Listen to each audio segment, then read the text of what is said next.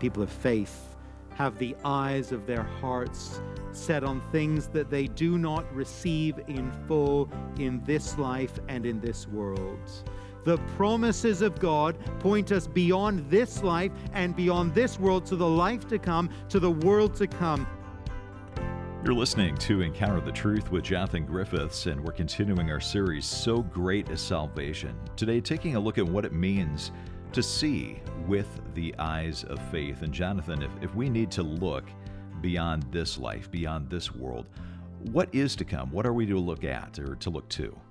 Well, it's wonderful here in Hebrews 11 when we look at the model of Abraham and his wife Sarah and how they were willing to go out as pilgrims, as wanderers to a land that they didn't know much about, but God called them to go.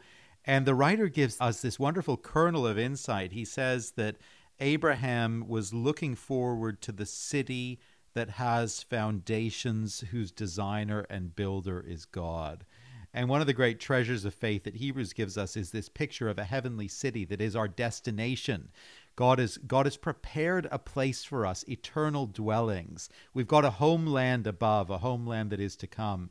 And actually, if we're going to live in this world with all of the griefs and sorrows and the temptations and the attractions of this life that might divert our gaze, earthward rather than heavenward, we need to have in our mind's eye a vision of that city that is to come, that is our true home.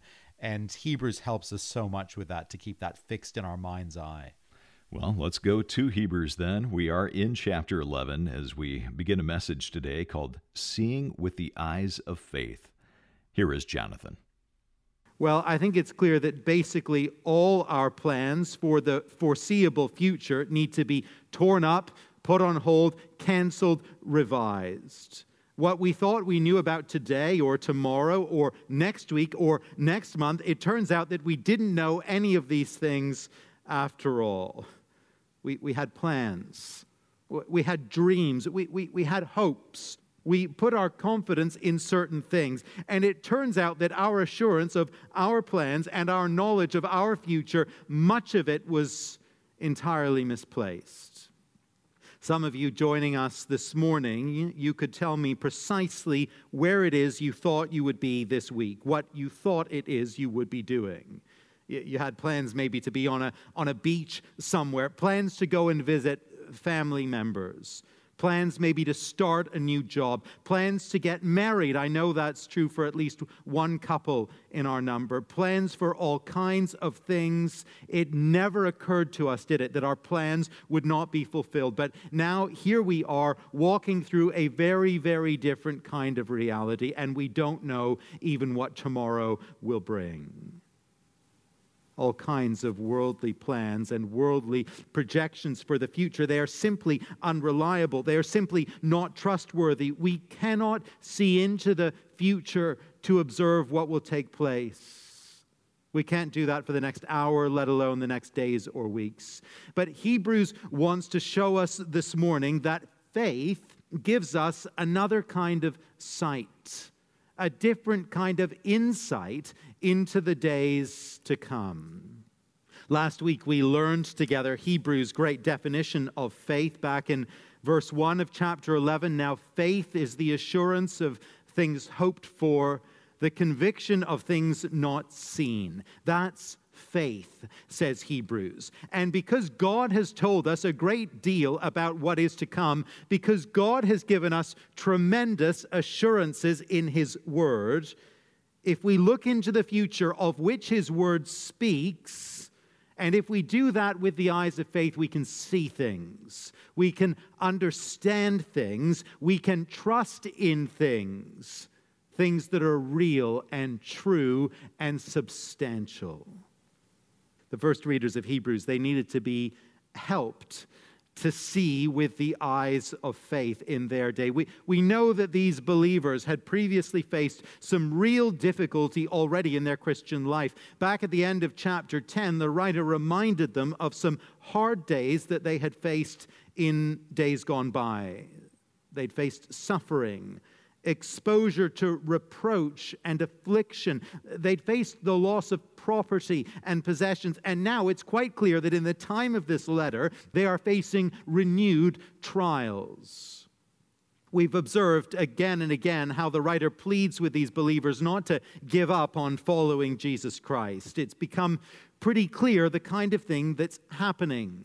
These believers are evidently from a Jewish background, and they're facing pressure to return to the visible and the tangible and the familiar rites of Judaism at the synagogue or at the temple.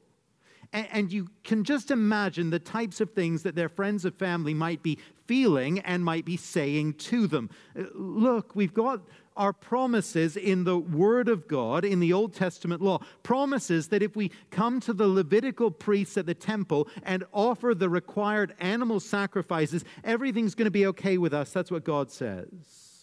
We're going to be spiritually safe if we do those things. But now you've gone and you've abandoned all that concrete religion given to us by God Himself, and you're entrusting yourself to an unseen priest on high and to a future hope that you cannot see. This is dangerous. This is reckless. Come back, please, to where there is spiritual safety. Back to the synagogue, back to the temple. Added to that religious pressure, there's a wider social pressure as well. You see, Judaism was a legally permitted, officially tolerated religion in the Roman Empire. There was at least some safety in being part of the Jewish community. But being a Christian at this time, well, there was no legal space for that in the Roman Empire. That was a risky thing to be. The Romans had only fairly recently crucified the leader of that new sect, if you remember. And persecution, it was part of the early Christian experience. And so facing all this pressure, what these early believers needed to learn was simply this. They needed to learn to see with the eyes of faith. They needed to look into the future through the glasses of the promises of God, through the spectacles of the Word of God, and they needed to trust that God's promises were true and real and substantial. In our present age, in our present circumstances, to live through the times of change and uncertainty that we now face, you and I, we need the very same thing. And to help us do that, to encourage us to do that, Hebrews takes us again to some Old Testament models of faith, and he shows us from their witness and from their experience what it means to see with the eyes of faith. He shows us first that those who see with the eyes of faith, they seek God's homeland. Notice it again with me, verse 8. By faith, Abraham obeyed when he was called to go out to a place that he was to receive as an inheritance, and he went out, not knowing where he was going. You may remember the story. God came to Abraham, or to Abram as he was known then. He came to him in Genesis 12, and he tapped him on the shoulder, as it were, and he said this, "Go from your country and your kindred and your father's house to the land that I will show you." God promised to bless Abram as he went. He committed to make him a blessing to the world. And we read in Genesis 12 and verse 4, "So Abram went as the Lord has told him." Leave your home. Leave everything that's familiar, all that you've known. Leave your kindred, leave your wider family. Go to a place of which you know nothing, a place that I'm going to show you in due course. And at the call of the Word of God, Abraham and his wife Sarah, they got up and they went. They don't have too much information or detail, but they trust the Lord enough to go and pack up their things, to leave their home behind and to depart for a land that they know not. You know, these days when we plan trips, not that any of us are traveling just too much at the present time, but when we do, when we plan a trip, we go on TripAdvisor or we go on Expedia or whatever it is, and we do our research, don't we? We look at the pictures of the place. We get images of the food even in the restaurants or of the pool at the hotel, of the attractions, of the amusements, of the things to see and do. And before we've left our living room at home, we have a pretty clear picture of where it is that we are going. But Abraham and Sarah, they had none of that. This is a land that I'm going to show you, says the Lord. That's all they've got to go on. But for them, that is enough. And they pack up and they go. But interestingly, as we read the text here in Hebrews, the reason for going was not that they thought that this land of promise was going to be so great. No, their reason for going was actually because they were looking beyond this next stop in their journey. They were looking beyond all that to something even greater, something that they could only ever see with the eyes of faith. Notice it with me, verse 9. By faith he went to live in the land of promise as in a foreign land, living in tents with Isaac and Jacob, heirs with him of the same promise. For, and here's why he did it, verse 10, for he was looking forward to the city that has foundations, whose designer and builder is God. God gave Abraham the faith to believe that beyond their immediate destination in this physical land, there was an eternal homeland prepared for him. Beyond any city that might be built in Canaan, the Lord had prepared a greater city, a Zion above. And by giving him faith that God would not only provide a temporal home, but an eternal home, well, here's what God did. God set Abram free of concern for that former home.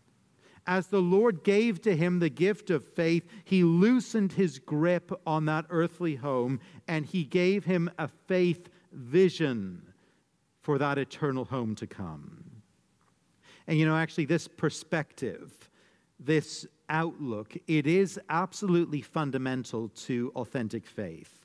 This isn't some optional add-on for those who are particularly filled with faith, particularly spiritually mature. This is at the very core of what it means to have faith in God, to have faith in his promises, to have faith in his provision.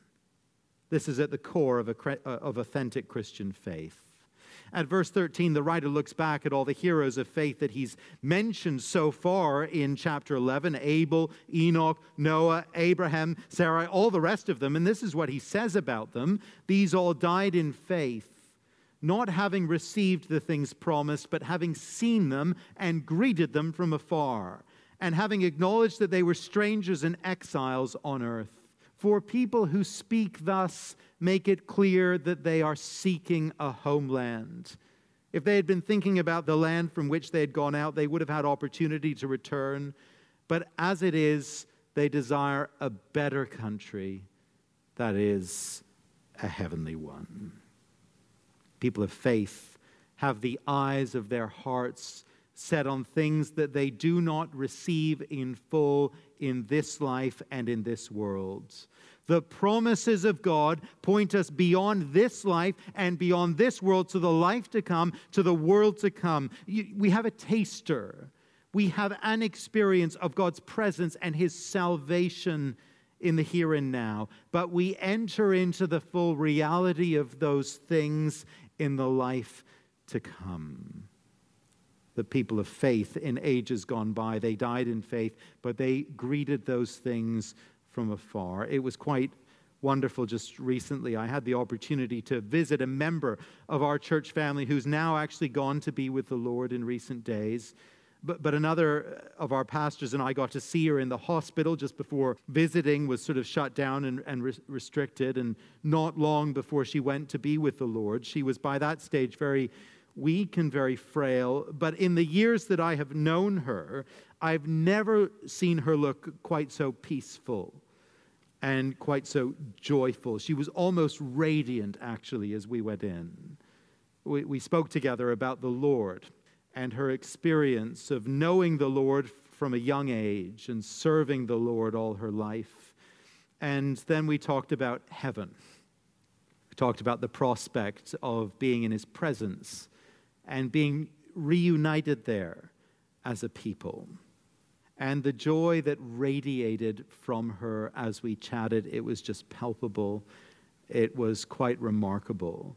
She was there dying in a hospital bed, far too young to die, having been struck down by an aggressive cancer, but her eyes were fixed on the city to come, on Jerusalem above. The eyes of her heart, they were fixed on heaven. And people who think like that and talk like that and live like that, they make it clear that they are seeking a homeland. You're listening to Encounter the Truth with Jonathan Griffiths and a message called Seeing with the Eyes of Faith. And we're going to get back to this message from Hebrews chapter 11 in just a moment. Well, we're glad you've tuned in today, and if you want to find out more about this program and about Jonathan, you can always come to our website. It's encounterthetruth.org. You can also listen to programs that you may have missed or just listen to them again.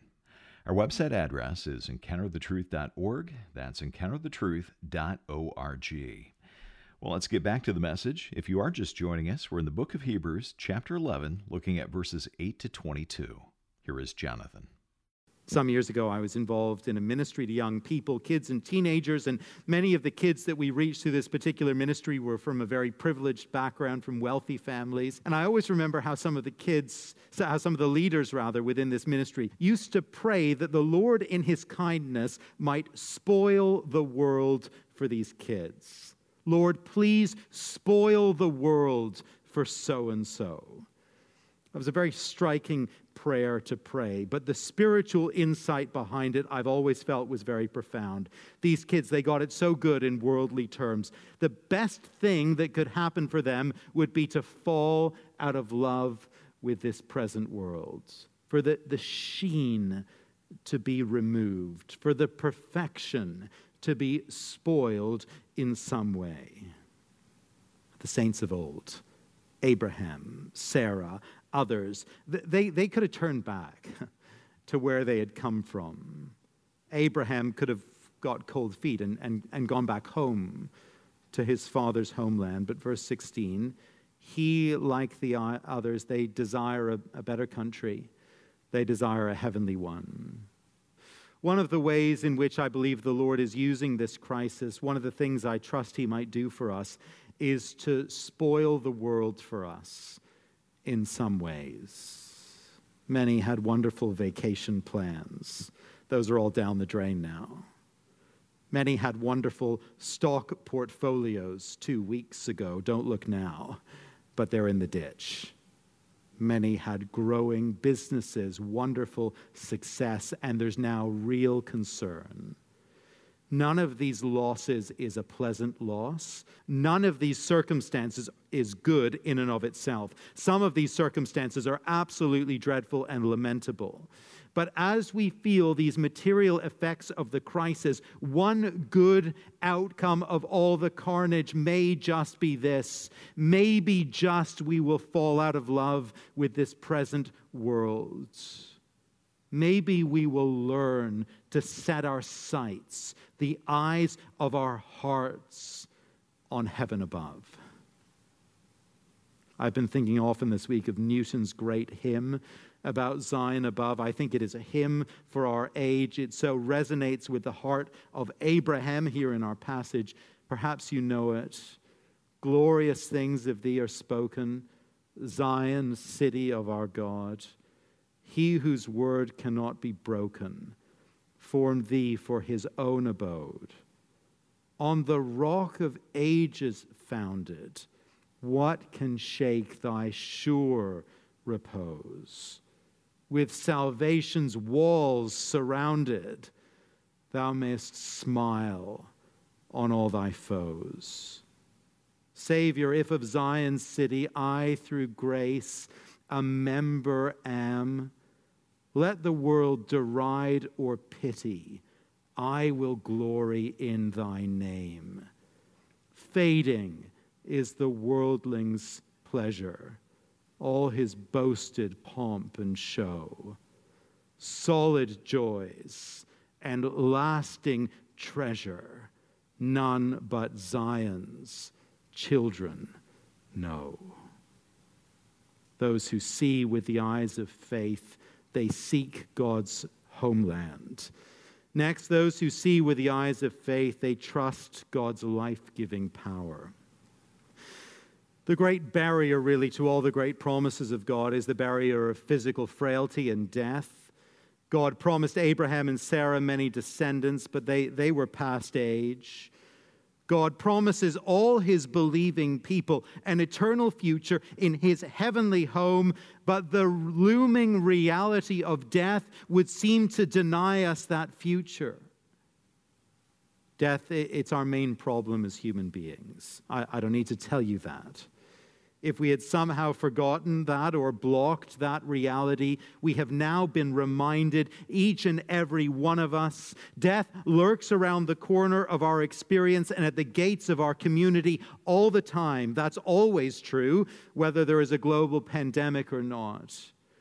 And it's so striking, isn't it, how very powerless we are in the face of death. Our healthcare, it is so advanced. Our medical resources, they're so wonderful in a country like ours. We tend to imagine that no illness, no disease, nothing is beyond the healing reach of modern medicine. And yet, the most advanced and wealthy nations in the world, the most capable scientists, the most competent physicians, they have nothing. They have nothing to stem the tide of this pandemic. There's literally nothing at the present time. We saw some quite harrowing news footage this week taken by a British journalist who got inside a hospital in Lombardy in Italy at the invitation of the hospital there.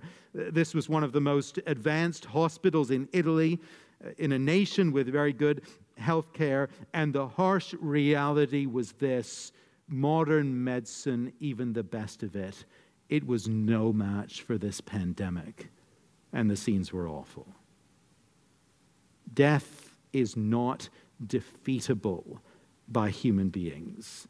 That's the bottom line, and we are learning that grim truth afresh in these days. But fundamental to the Christian faith, fundamental to our faith, is the belief that God's power is greater than physical frailty. God's power is greater than death itself. Consider Sarah.